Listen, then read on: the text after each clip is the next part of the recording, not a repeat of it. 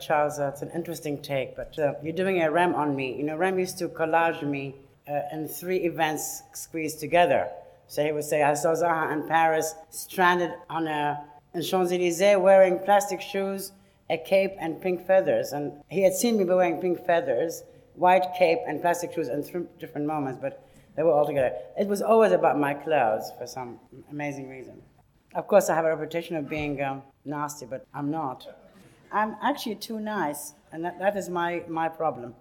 This is not about nice work. I've never played a victim. It's a decision I made when I was a student, that encouraged by my then tutors, Eli and Ram, to pursue certain things, and I really did not think it was going to be an easy ride. And interesting, I had this is the work at the Guggenheim, which was up for another 3 weeks or 2 weeks, which starts with the early project, which is like the peak and the high gallery. So we start with some of the early drawings. And it's a kind of chronological, mostly until we end with the most recent work. And then in the last spiral, we have all the objects. So they are kind of really also areas which are compressed and stretched through the space. We could not obviously show all the work. I always thought we'd occupy maybe 2 ramps, but actually there's more work than the ramps. We are missing a lot of the line drawings, which always complemented all the paintings. I mean, one of the gallerists called me up after the article in The Guardian yesterday. They said, oh, great, you go around saying this is not art. Of course, it was never done as art, and it might have become art now because it's shown in a major museum. And I do have to thank 2 people, apart from my tutors, Eli and Rem, which is Alvin Boyarsky, who really always gave me these shows at the AA many years ago, and Peter Rice, the engineer who helped me a great deal, not just me, but with the office. And also, I really do think a lot is owed to these people. And they were tremendous supporters. They were very supportive of women architects. And that was very encouraging and also very interesting. So the idea of the surface of the world, operating as a kind of almost a catalog of all the product which was shown at the AA in '83 after I won the peak competition. The slab which shows the story of the Hong Kong project, how the kind of the Kowloon, then the next layer of territory is water, then the infill land, then kind of the ground or the kind of landscape, and then the peak. The idea of the kind of backdrop of the landscape with the slabs kind of cutting across the field. And I think what is interesting about these drawings, to return to them many years later, was that the actual research which was done on ideas of landscape and topography, which was maybe 15 years later, was in a way started with this project. And ideas of layering and kind of program, the idea of kind of layers of adjacencies compressed together. So I think one of the main research, let's say, was, if I would look at, is on the idea of the ground. And it started with the peak, but also with the Grand Building project, which was a project on Trafalgar Square. Well, the idea of multiplying ground, also the idea of penetrating what would have been a kind of a perimeter block by a kind of a different composition where it's kind of random composition where it allows you also to operate on the building as a civic space and different layers. So it started with this project. So the idea of both the skyline, we're returning again now to the idea of the skyline as a kind of a cluster of towers again. So the idea of the multiple ground, the landscape of the ground starts with that. Tomigaya, which is the idea of the peeled ground, where the ground peels to allow for space below. And also, in terms of diagram, it's very similar to Wolfsburg, which is 3 spaces, one below ground, one on the ground, which becomes an extension of city, and the pavilion above. And another project, which is, I began to understand the idea of, this is a triangulation of structure, but the original idea was to transfer structure from a normal kind of column and changing it on the ground. The idea also the ground or the ground morphology becomes a stadium. This is for Abu Dhabi. This is also almost 20 years old. And then I think that really the idea of and I forgot Brian, who's here, as one of those who worked on this project and also the Cardiff Bay, who actually mostly suffered more than I did, because he really believed in the British sense of justice. And I've never told him this, but I think that idea collapsed with Cardiff because he and I were beaten up every day by some people in Wales, but literally every day. And they called me names, but they referred to him in also a strange way. And he remained polite. Well, I was told every day by Paul Finch, Zaha, keep your cool, don't be upset. It will work out, but it never did. But it taught me some things. So to go back to the idea of this is the office building for, and by the way, I think that Frank Gehry has obviously some sort of reality problem. He never gave me that project. He actually told me I should not do it because the guy is a creep. And then a year later, started crying to. Well, it was really amazing. And Frank is still a friend, and I know you're biased, Charles. You could never accept that the guy could do something wrong, but he did. And the worst thing about it is that when he took it, before I knew about it, he began to call everybody who I might have complained to in advance. So to tell them, Zaha's going to be upset with me because I'm taking this project away from her. And people said, well, don't take it. That was not an option. And he said, if I don't take it, Norman Foster will take it. I mean, and these are his exact words on the phone. I have never told Norman Foster this, but I don't think Norman would take it, but one never knows. Anyway, I don't have the product which Frank did, but it's not terrific. And I don't know what happened to the agency. And it was an agency, but the idea was to kind of really create this kind of broken slab. And the existing site was a warehouse, and the idea that once you remove the slab, this warehouse, that the access to the water should be very transparent. The idea was not to kind of bury all the program below ground, because it's very expensive to dig next to the water. And this idea of an inflated ground or impregnated ground began to emerge as an option for a very large kind of project, for a very large mass. And we did it again for the project in Cologne, which is the idea of the kind of land mass. And so the idea to move away from the idea of the generic typology, which was a podium and a slab, to a different configuration. And we went back to this idea of the ground being a landscape or the bubble in Cardiff. So Cardiff was really a broken kind of edge with all the interior occupied by the spaces of performance. So many studies of, again, to go back to kind of really also simultaneously looking at kind of formal invention, but also looking at a way that these two concepts of the, let's say, topography and landscape, how it will be translated to the Islamic Museum in Qatar. And the idea was one with multiple of fields kind of converging together, and then one field becoming like an interior citadel with spaces starting very large. We do this kind of gradation of color in all the paintings, which was called the whoosh. And this is kind of a spatial whoosh to start very small rooms, which are offices, to very large rooms, which are all the galleries. So kind of really the idea of what began to emerge is the kind of move away from the idea of the object and the re-emergence of the idea of the field as a kind of also a civic program. The idea of kind of fluid space within a civic domain.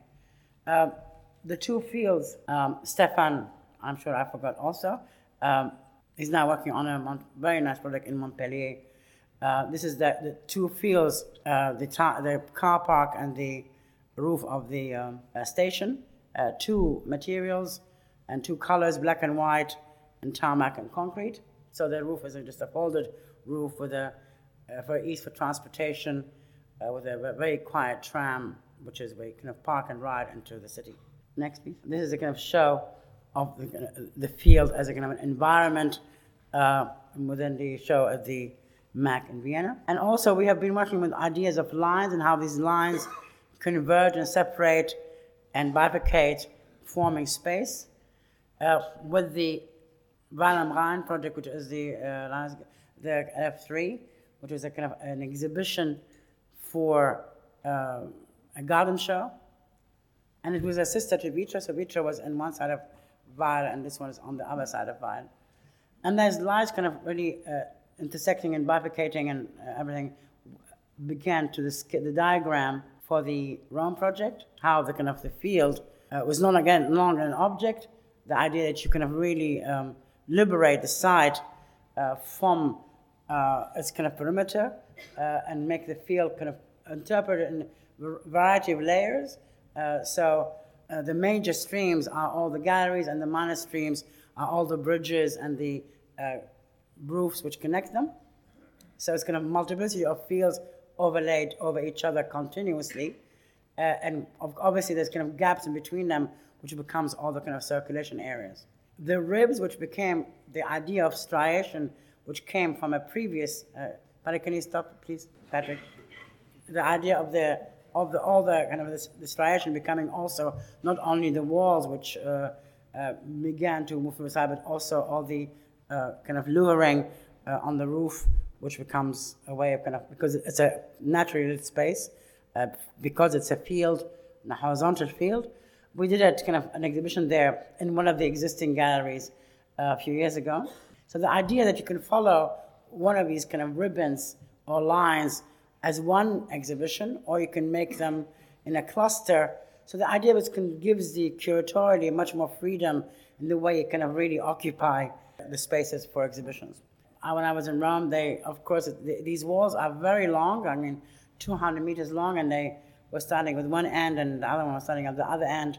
And, I always thought they will never...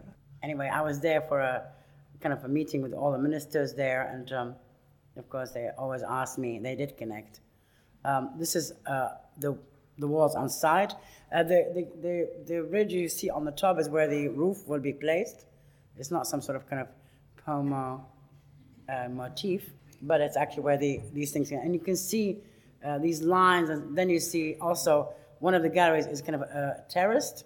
You see the terracing of the galleries, the louvers, and the idea that you can actually rig the exhibits and also rig the walls so you suspend them from these spaces. So interestingly, Rome, the Rome project, which we won in 99, and it went on site, unfortunately, on the day they invaded Iraq.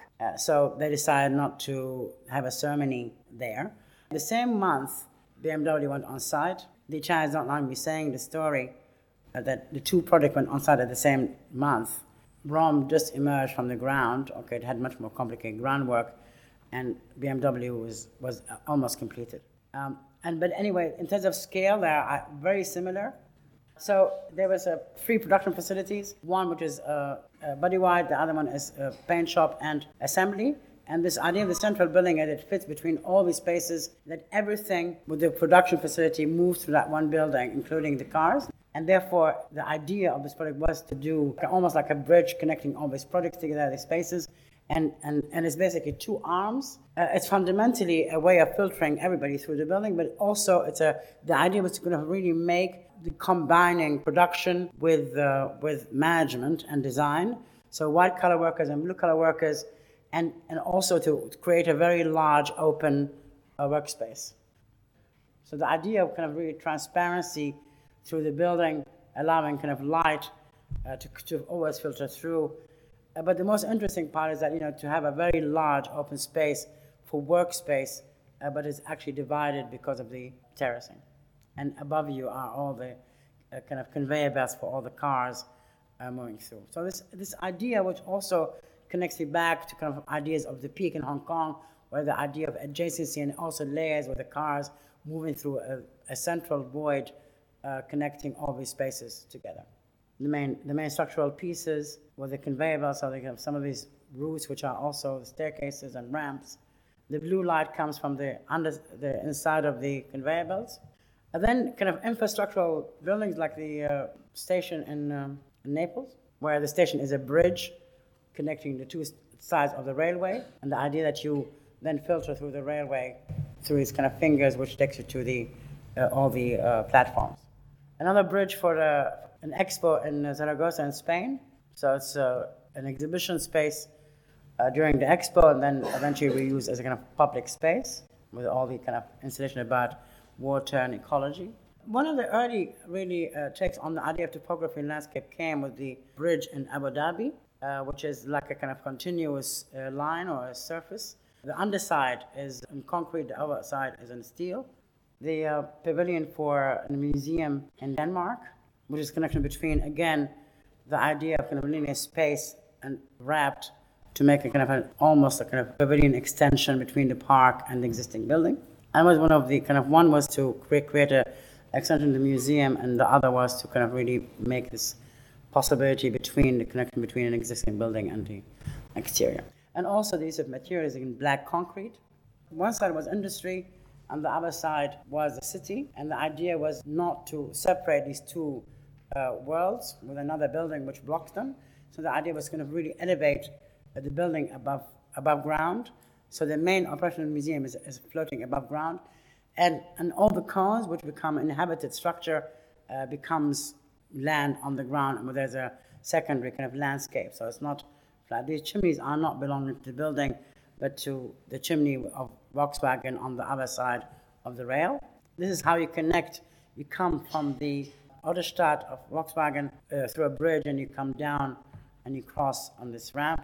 And the other connection on the plan is that the station and all the city filters through the underground, the ground of the building. And so there's kind of different layers of kind of really urbanity, one which is a small scale, urban scale, which are the cones, and then the whole field, which floats above, which becomes the interior kind of urban space of the galleries. The structure done by Hanif Kara, that all the cones are, everything is in concrete except for the roof, which is steel. The structure is also above on the edge. It's a waffle slab, and the idea that the waffle slab then becomes kind of really creeps on the edge of the building to become the elevation. So the waffle slab is behind the cone, and each cone is either entrances or the theaters, the restaurants, shops. So you have a kind of really a public domain feel, and also an event space where you can have events within the outdoor room. Just views of some of these moments on the underside of the building, and then as you move upstairs, it becomes much more, let's say, smooth and shiny, as opposed to kind of this like toughness and exposed concrete on the outside. Kiosk and all these different options on the ground. This is what was really a very exciting project for me, because that whole team worked, when we all worked together in one room in front of me, and I kind of watched these evolution of the cones constantly. So this is the interior before it was installed as a kind of science museum. And within the space there are two. One, there's a dip, like a kind of like a volcanic space, and then when there's a kind of another one which is mezzanine, and this also shows on the elevation on the side of the railway, all the kind of circulation, and then some of the installations, and the steel roof. The steel roof is obviously also, because of the asymmetry, it has kind of complex geometry where it fans across, and again, it lands. I mean, the structure, some of the cones are double cones, which supports the slab. There's a project for Basel for also concert hall, where a similar idea to where the landscape holds the structural cage, and within the cage is the concert hall, and it wraps around an existing building. A new library for University in Seville. It's kind of a very long beam, which has also public spaces on the ground. The Maggie Center in Fife, and it really, again, the connection between space and on the side of the hospital, there were a series of like halls, and this was on the edge of one of these like carved out spaces, almost like a cone. And in this particular case, it's kind of shrubbed and green. So the idea that you put a very small building on the edge of this space. So it's like a folded space, and the interior is about, people literally being there to connection, the kind of really an interface between being in a hospital and going home and getting advice and seeing people they may know or may not know and having a cup of coffee. And I first visited one of their spaces in Edinburgh, and I really understood that need for this kind of place for well-being. And I think if architecture can do anything, it should be able to do that in a very kind of modest and a simple way.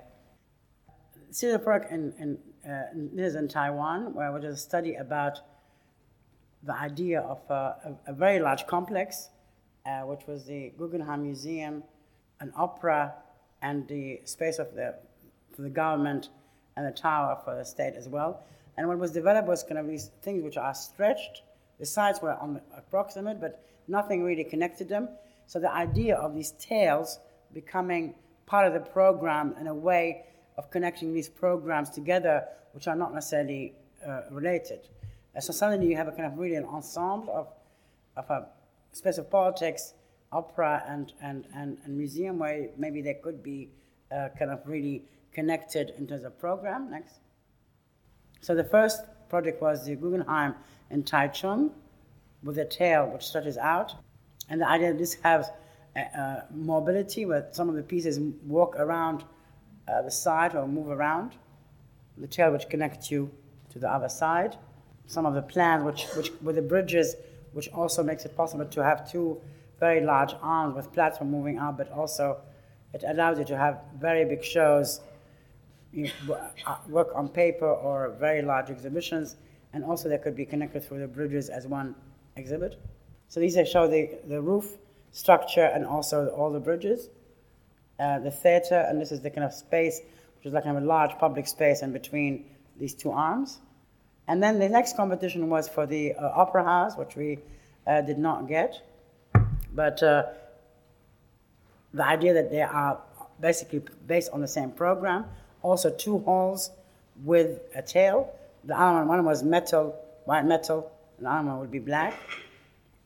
So all the kind of real idea of connecting to the idea of the landscape and stretching out to meet eventually other programs which are on the side. And now also the lessons we had learned through doing the hotel, working with LG Hymax and Corian, and also the whole connection between three-dimensional modeling and also technology to make it possible in a kind of seamless way through material, like at the hotel in Madrid, which was vacuum-formed like Corian or LG Hymax. The landscape, which is there's a project for Durango Station, which is also going ahead. And then a recent competition for the Opera House in Dubai. It's an island. So a study on the idea, obviously, of the dunes, done in kind of a white material, and everything is kind of really almost camouflaged within this field of hotels, libraries, all the opera facilities, and the landscape. I don't have a sketch here, but many models, when we're doing the Islamic Museum in Qatar, and also later when we did study for the mosque in Strasbourg, where the idea of dealing with kind of contemporary discourse like a landscape and geometry to look at the idea for these projects in the Middle East or a place like Strasbourg. This was a study for the Singapore project, which was done for the Guggenheim as a vertical museum. Then different studies for various competitions on how to deal with this idea of the ground and the tower, and how, in this case, two slabs almost can warp. The interesting thing about the program here, that in almost two-thirds of the building is a public program, so it's all the shopping, all the other facilities, cinemas, everything occurs within the idea what we call the skirt. Daniel Libeskind and Izasaki. The idea of the swarm as a kind of planning device for many towers in Beijing. Again, each slab or each tower has a kind of an attachment to it, which becomes also, well, it could be reversed. It could live on the ground and have commerce above. And the idea that this kind of swarm builds up to the middle with a kind of interesting section. These are different studies about how the towers could be really studies kind of in terms of the elevations, whether it's many kind of vertical layers or horizontal ones. The study for the Olympics in New York, where the idea that these towers would land almost like pencils on the ground, and that you have multiple ground, where the ground is then left alone, but you build another kind of like a cushion over it, where these things land, and they become all the facilities for post-Olympic, just of schools and facilities for shopping for the neighborhood, which also the way the towers are placed becomes also very transparent. It is opposite the United Nations. In a project we were doing in Marseille, where the motorway forks, and this building erupts between these two spaces, almost like a kind of a wave.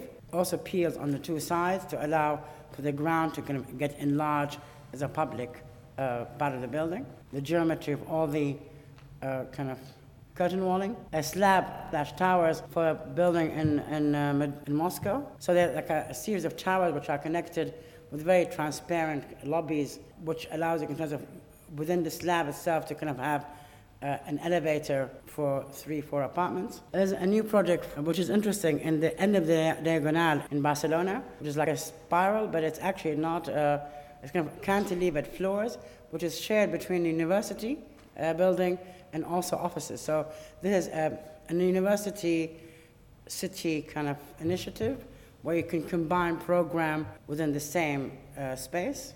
Some of these kind of early paintings about the idea of the field as a kind of, this is a project for planning in Madrid, and some of these ideas of kind of the idea of landscape and fluid morphology begins to emerge as a way of connecting a kind of a linear corridor. The landscape and topography project in Singapore, very large master plan where the idea of topography is sliced up to kind of make clusters of like a campuses, mini campuses, where the idea that you move away from the diagram in Singapore of, again, a podium and a tower.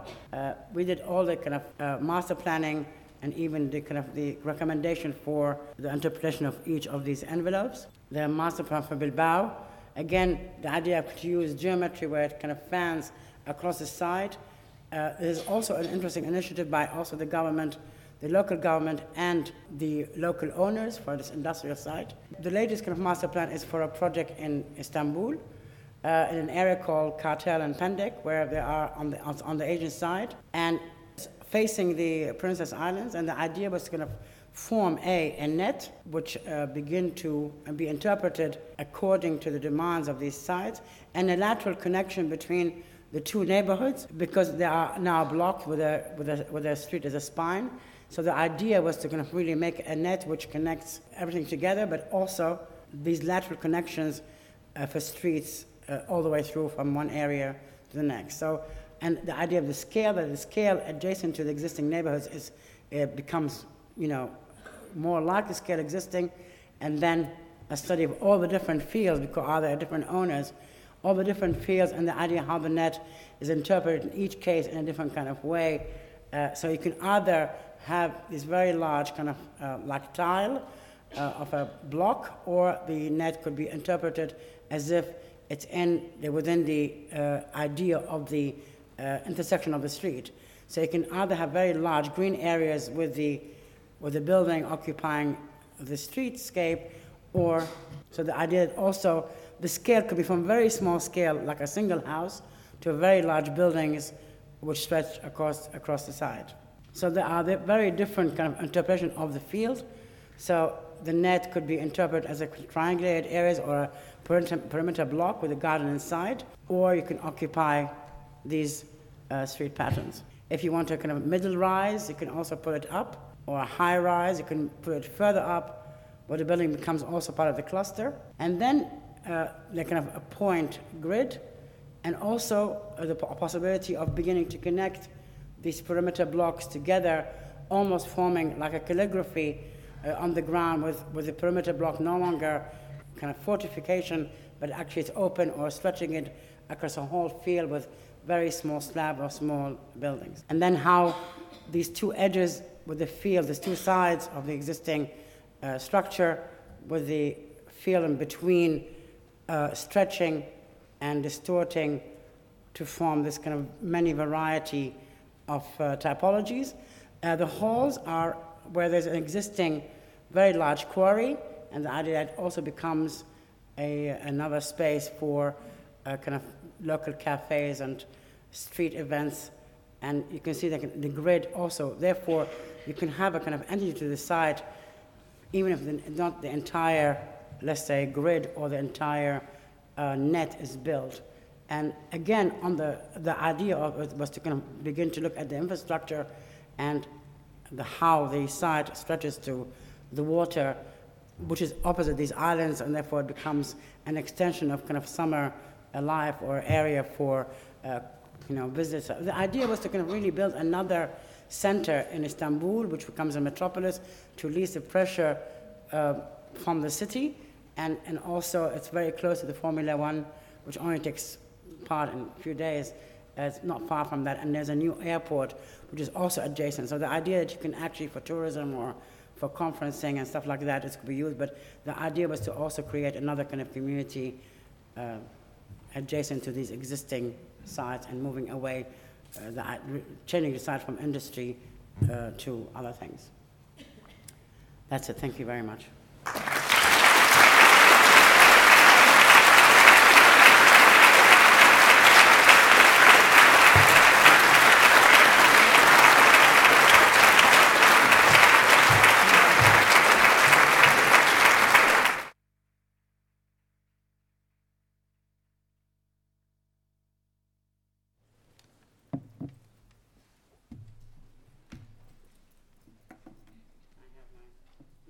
Not my fan.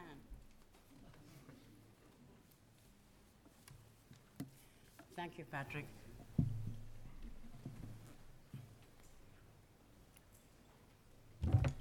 Thank you, Zaha. I think we agreed about Frank Gehry, but maybe you heard me differently.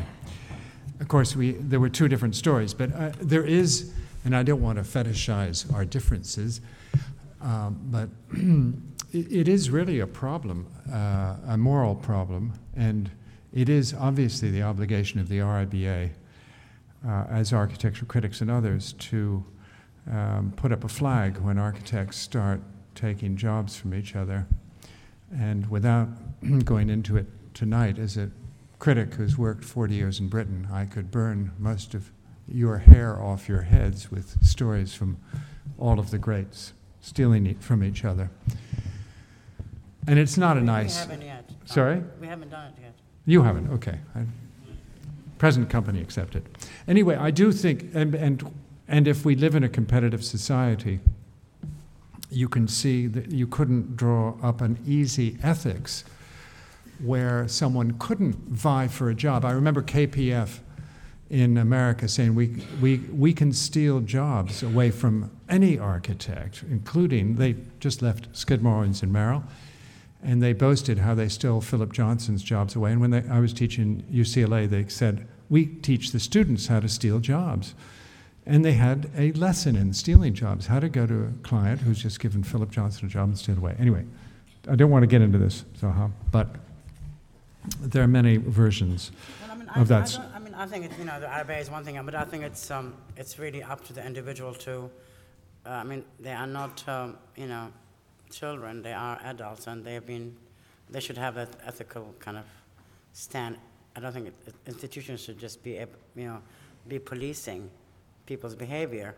But architecture is a very competitive business, and I'm not making excuse for anybody. I just think that's why I do believe in the competition system, because it's a relatively fair way to, let's say, take products from others. You're competing for that reason, and I think that the competitions in this country do not work, and I think that's where the RIBA could play part, because it is a bit of a monopoly, and I think also not just is a way for people like myself, to have a product here, but I think it's possible. It's important to actually allow a lot of younger people to be able to start winning competitions, so they actually begin to have a kind of repertoire, because now you're asked to fit in a portfolio, but if you have no experience, you can't do it.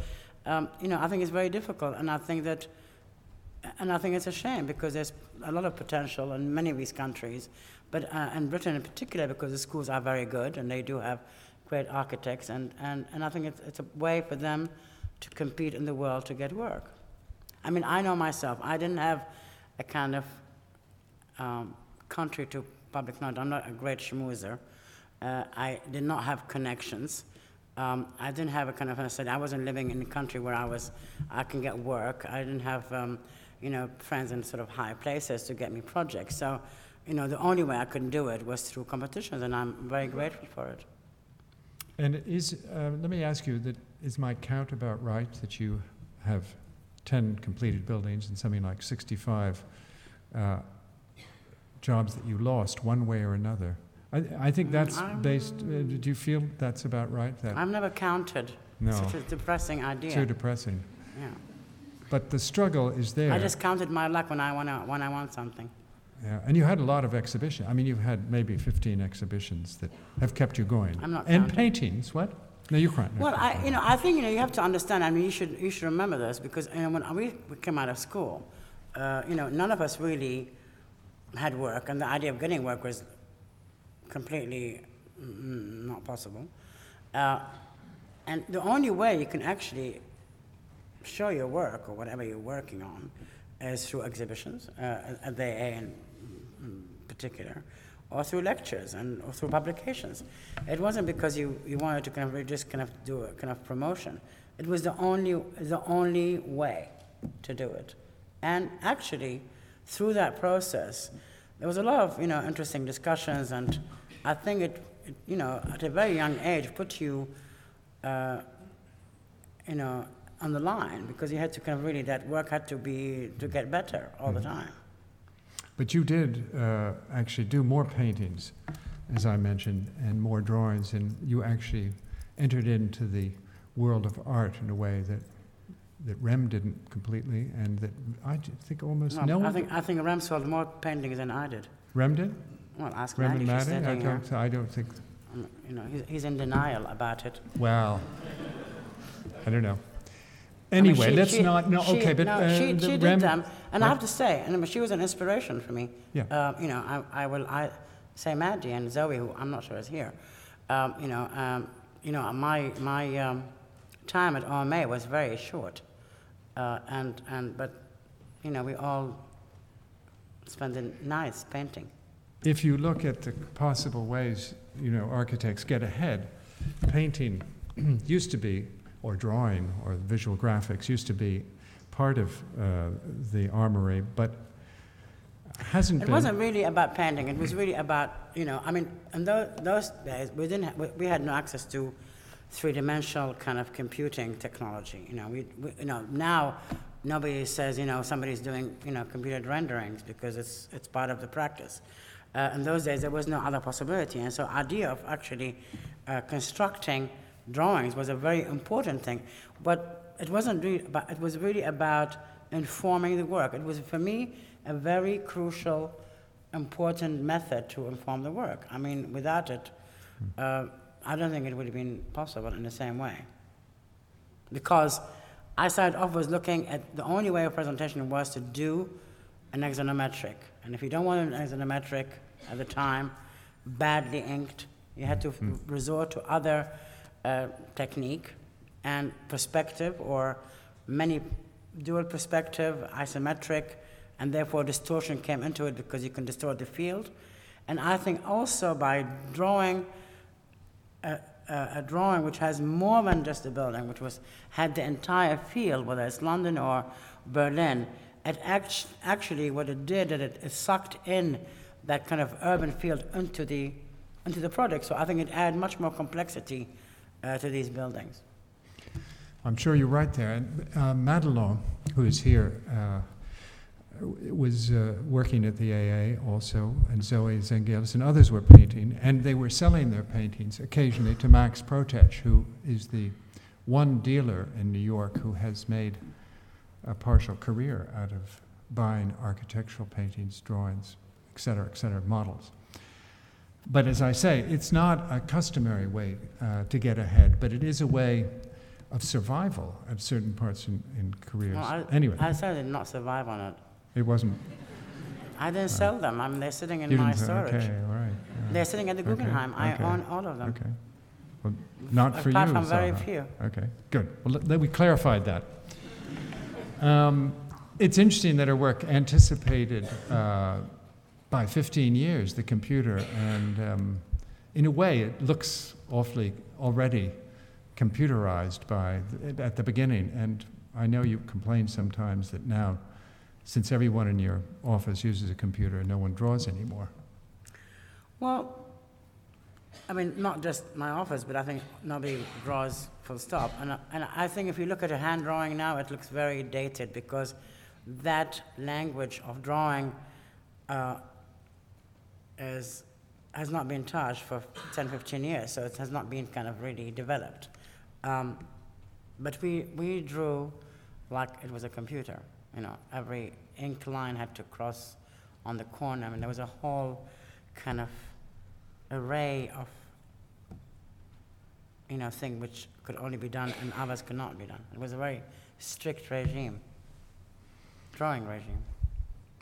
And if you think of your drawings and your paintings and your visual exploration as a whole, and you think of those 24 rhetorical tropes I mentioned that maybe Patrick wrote some of, I don't know. Well, you should come here. But when I heard you tonight, I thought, at least at the beginning, you were very much drawing certain rhetorical tropes very strongly, like ground and for me, the strongest is landscape. I've said that to you. And surprisingly, to me, who work in landscape occasionally, I feel that in a way you're a hard landscaper, and you pull everything together seamlessly as a continuous freeform. And in a sense, there's a kind of metaphysical search in your work for a super material which doesn't yet exist, maybe. I mean, you could say concrete, but reinforced concrete. But what about Corian? Go on. It exists.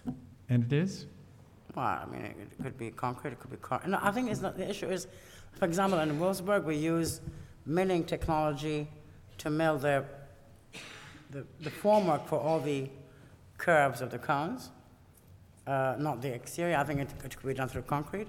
I think eventually we're now using the project in Innsbruck, which is kind of also vacuum forming glass or kind of to clad, which also is kind of a complex geometry. Corian, I'm sure eventually you can use it for exterior, LG Hymax, or any of the plastics. They're all doing it now. You can definitely do a seamless interior, or some sort of gypsum stuff. But I'm sure eventually you can do it on the exterior. I mean, I think that it's not, and I think at this period of the idea of, the connection between computer 3D modeling and manufacturing and fabrication is a very interesting situation. Right. Questions from the floor or comments? We have a few minutes, yeah. Here comes a mic. I think Mike's coming down from the side, yeah.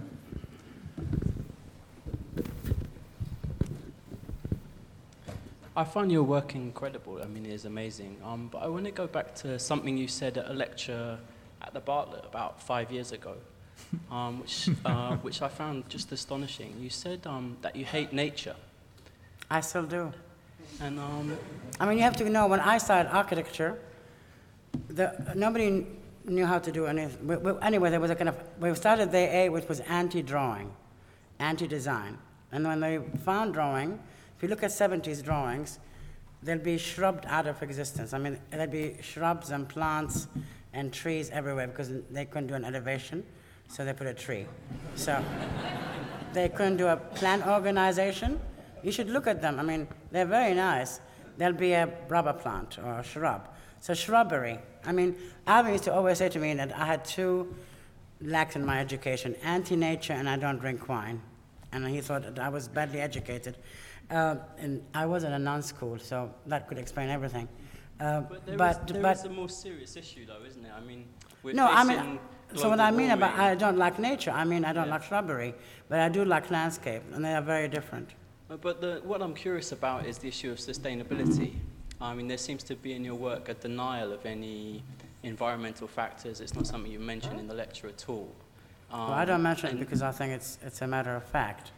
Sure, for example, Landesgartenschau, it is, if you think about a building which, maybe not the towers, but Düsseldorf was always about natural ventilation, light coming from all sources, no deep plan. This is sustainability. It's not about using a friendly material only or, simplistic ideas like that. It's about really thinking conceptually, and maybe you're not really very good at it, but the idea, and even in Cardiff, that you have office space which is kind of well lit and naturally ventilated, and that the courtyard provides you. So I think there should be more study on sustainability about the diagram and organization, and not only about, whether one should glass or should make stone, or we should only build a world of kind of solid exteriors with small windows. I think it should be more about organization and particularly plan organization. And I think it's very important. One has to look at it. Well, I'm curious about concrete. I mean, you seem you're interested in plastic materials, which kind of go beyond the forces of gravity. This is something you're always trying to stretch. The problem with those materials is they're the most energy-intensive materials that we use. That doesn't seem to concern you. Listen, I come from Iraq, and I'm sure the bombardment of Iraq is also a very energy-consuming thing. So I have to weigh myself, no doubt. And I'm sorry to say it, I don't want to make it political. I think if we're going to talk about these things and saving resources, we have to think about the entire picture and not about one single building, which is in concrete. Right. Okay. Other questions or statements? Yeah, right here, in the middle. Just a minute, Mike is coming.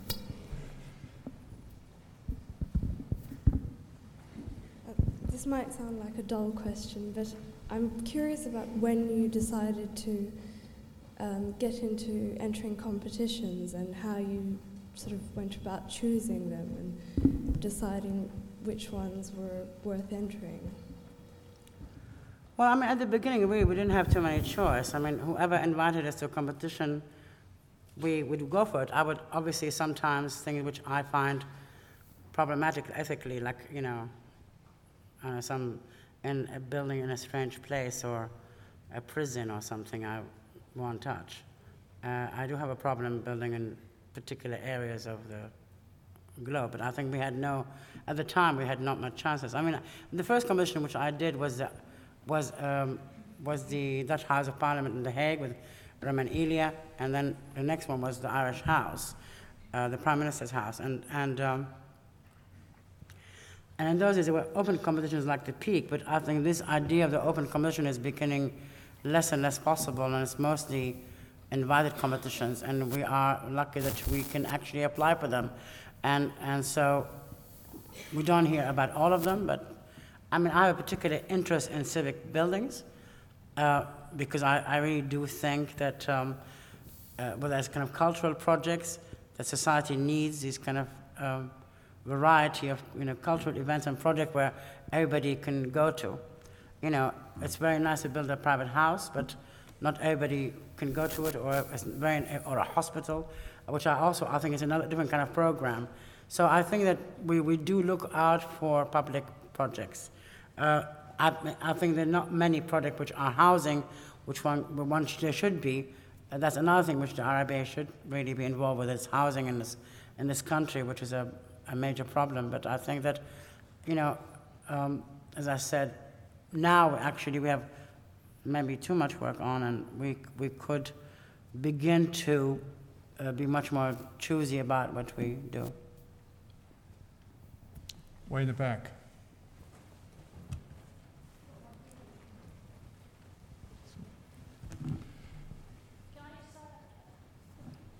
Sorry. Hello.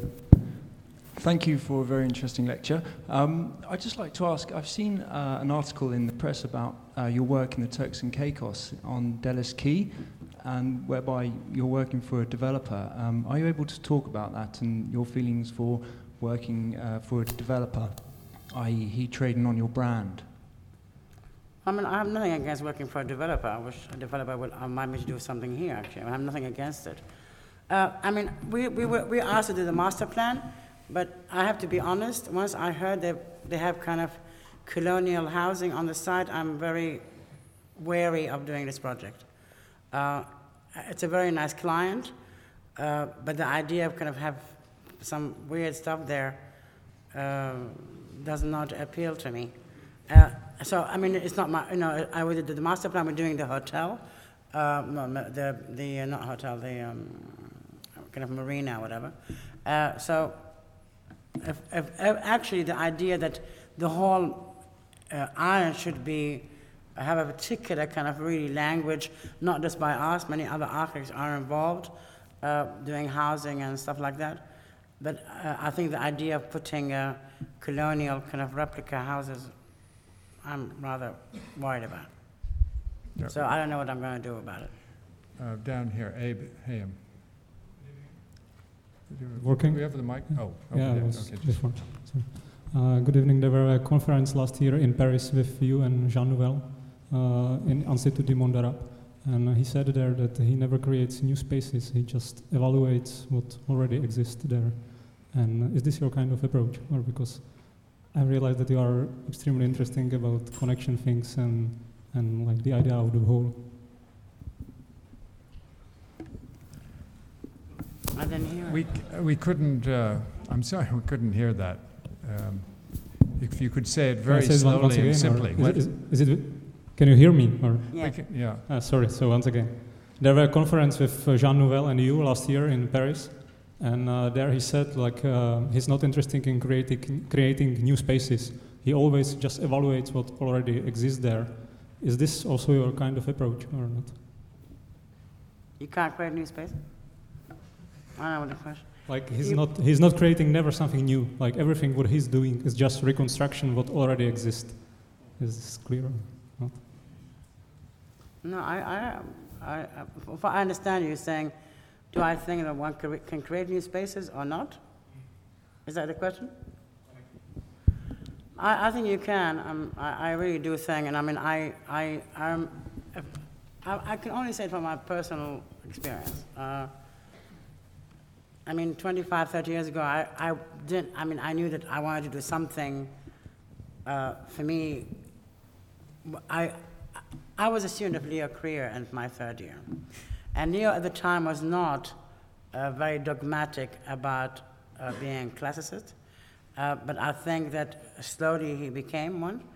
And at the time, made a comment, I could be wrong, that there is no progress anymore. There could not be any progress. Beyond the Parthenon, there could not be, there cannot be any progress.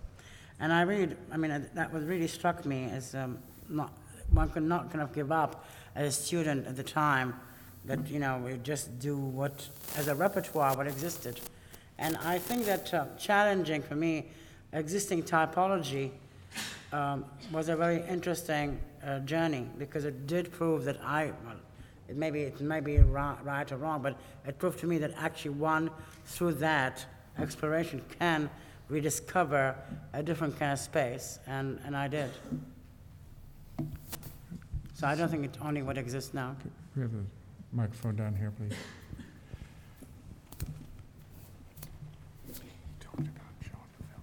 It's in the second row.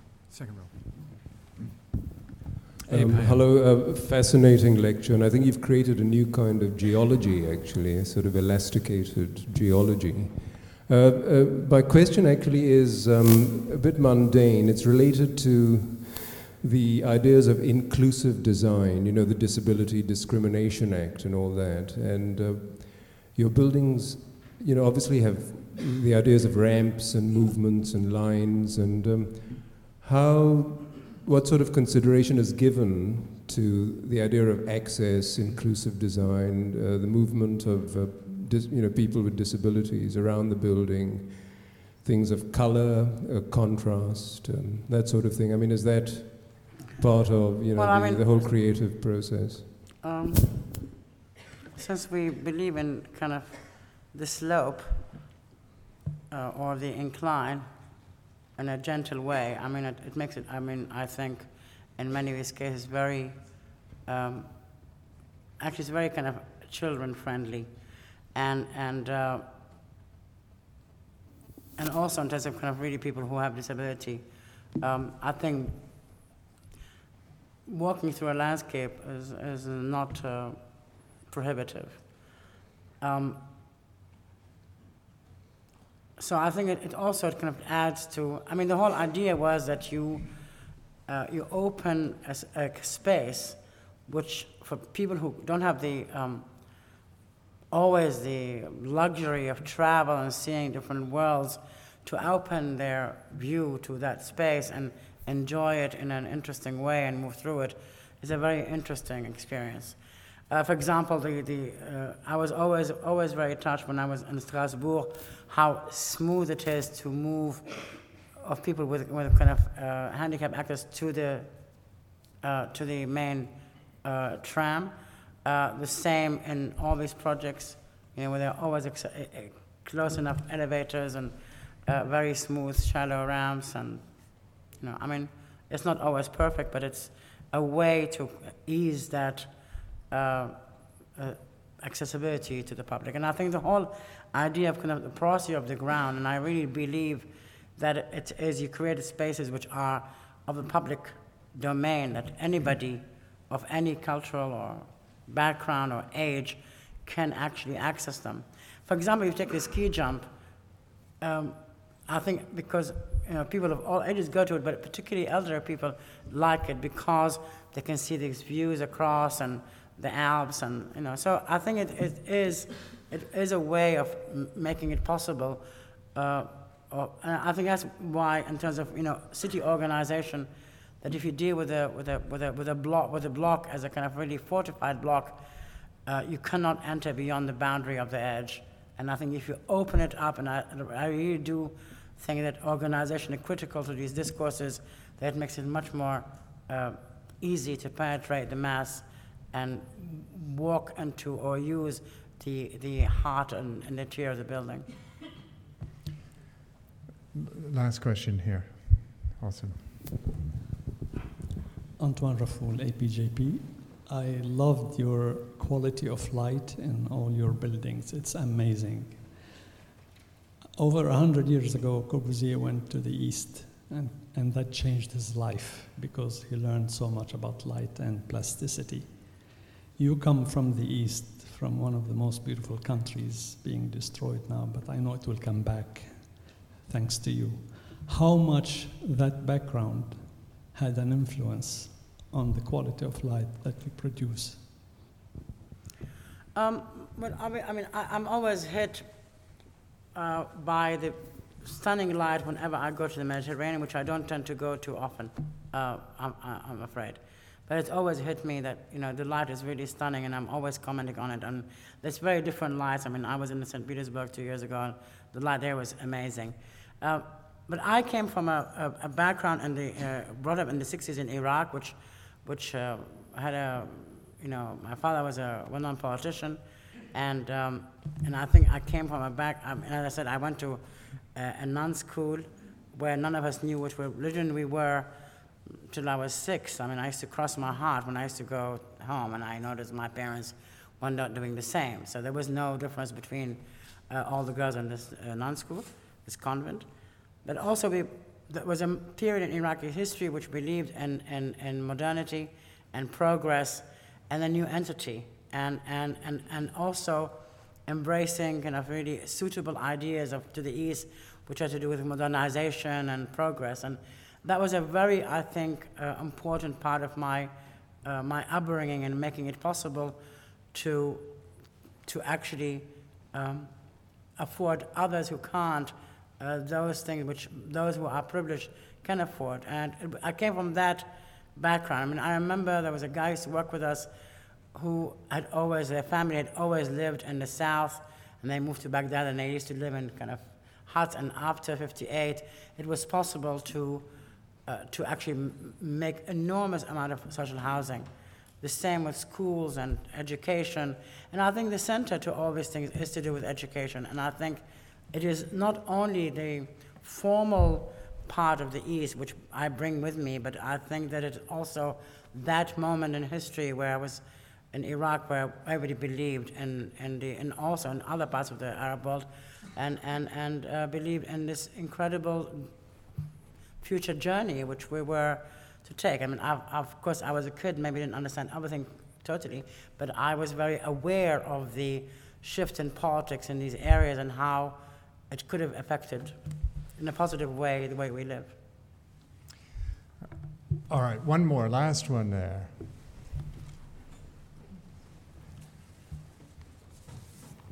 Hello.